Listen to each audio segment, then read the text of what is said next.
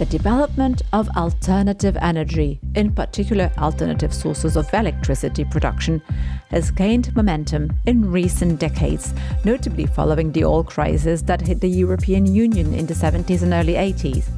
This momentum has only accelerated with the climate crisis, and in Europe, with the Green Deal priority tabled by Ursula von der Leyen's Commission, not to mention the latest geopolitical developments, as Robert Habeck, German Vice-Chancellor and Green Party member, explains.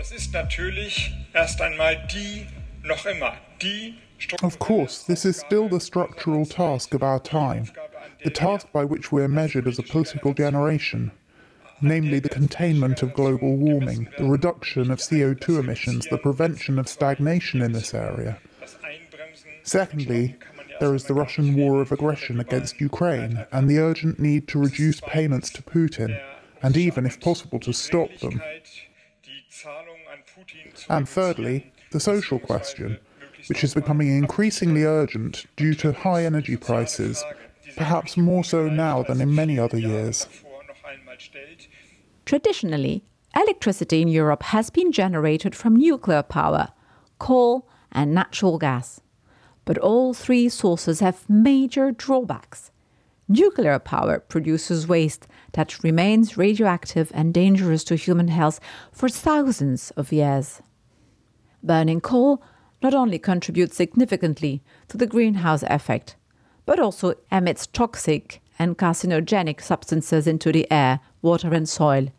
And as for gas, apart from the fact that it is also a hydrocarbon, a key concern today is the EU's heavy dependence on imports from Russia. This is why the bloc is actively working to diversify its electricity production sources, and the goal is to have cleaner, more sustainable energy sources that are also reliable, affordable, and so to speak, homegrown. The rapid deployment of renewable energies is at the heart of the Repower EU plan, the EU's initiative to break its dependence on Russian fossil fuels. And in Strasbourg this week, MEPs gave the green light to a revision of the Renewable Energy Directive, whose new ambition is to almost double the share of renewable energy from the current 22% to 42.5% by 2030. The previous target was 30% by that time. According to Pedro Amaral Jorge, president of the Portuguese Association for Renewable Energies, this is a bigger deal than it looks. He's speaking to our colleagues at Radio Renascença. Now, this may only look like 12.5%, but it's not just 12.5%. This is a very, very bold and ambitious step, and one that Europe is in a position to achieve. This is great on paper, of course, but how does it look in practice? This is Hermine Donceel, and I'm back with a new episode of the Green Deal podcast. Our Europe-wide team of journalists speaks to experts and stakeholders across the Union. And let's start with some good news. In 2022, solar and wind power supplied more electricity than any other energy sources in the EU. This is because they are relatively cheap and easy to implement. Rumen Petrov, a member of the board at the Bulgarian Solar Association, cites this among a number of benefits of solar energy, whether photovoltaic or solar thermal, in an interview with Bulgarian National Radio. The investment isn't that big, and the installation itself is easy. I would suggest that, given the price of the equipment available and taking into account electricity prices, the return on investment is 6 years at most for a solar plant. In addition, there's high predictability of volume, because you can tell with reasonable accuracy on which dates there'll be sun and for how many hours of the day. During daylight hours, we can cover a large part of the needs of both citizens and businesses. However, according to EU data, European suppliers currently import most of the solar energy products they install. In 2020, for example, some 8 billion euros worth of photovoltaic panels were installed, 3/4 of which came from China. Only a small share of global production actually takes place in the EU. Shifting our reliance away from non-European manufacturers by expanding the EU's own production capabilities has become a priority for Brussels, which hopes to strengthen the sector's resilience while also creating jobs and added value. Cosmin Kerstoiu, who owns shares in Romania's first solar panel factory, tells Radio Romagna that things are certainly looking up in this regard. In Romania and in Europe, these used to be exclusively imported. There was no local production of photovoltaic panels. We noticed this niche and have tried to fill it. We're talking about an investment of around €450,000, an investment made from the pockets of the company's shareholders without any other bank contributions or financing from external sources. The money also comes entirely from within the country. Our maximum production capacity is 30 megawatts per year, which translates to somewhere between 1,000 and 1,200 panels per month. Demand is very high. We have contracts with Germany, we have interest from the UK, and we're in fairly advanced discussions with Italy as well. Solar panels have a limited lifespan, generally around 30 years, and their components are quite polluting.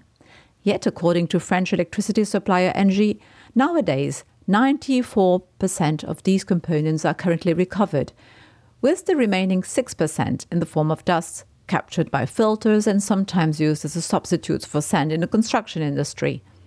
In Italy, Michele Benvenuti, manager of RAE, a treatment plant for electrical and electronic waste in Emilia-Romagna, was among the first on the peninsula to turn his attention to the collection of this kind of waste. We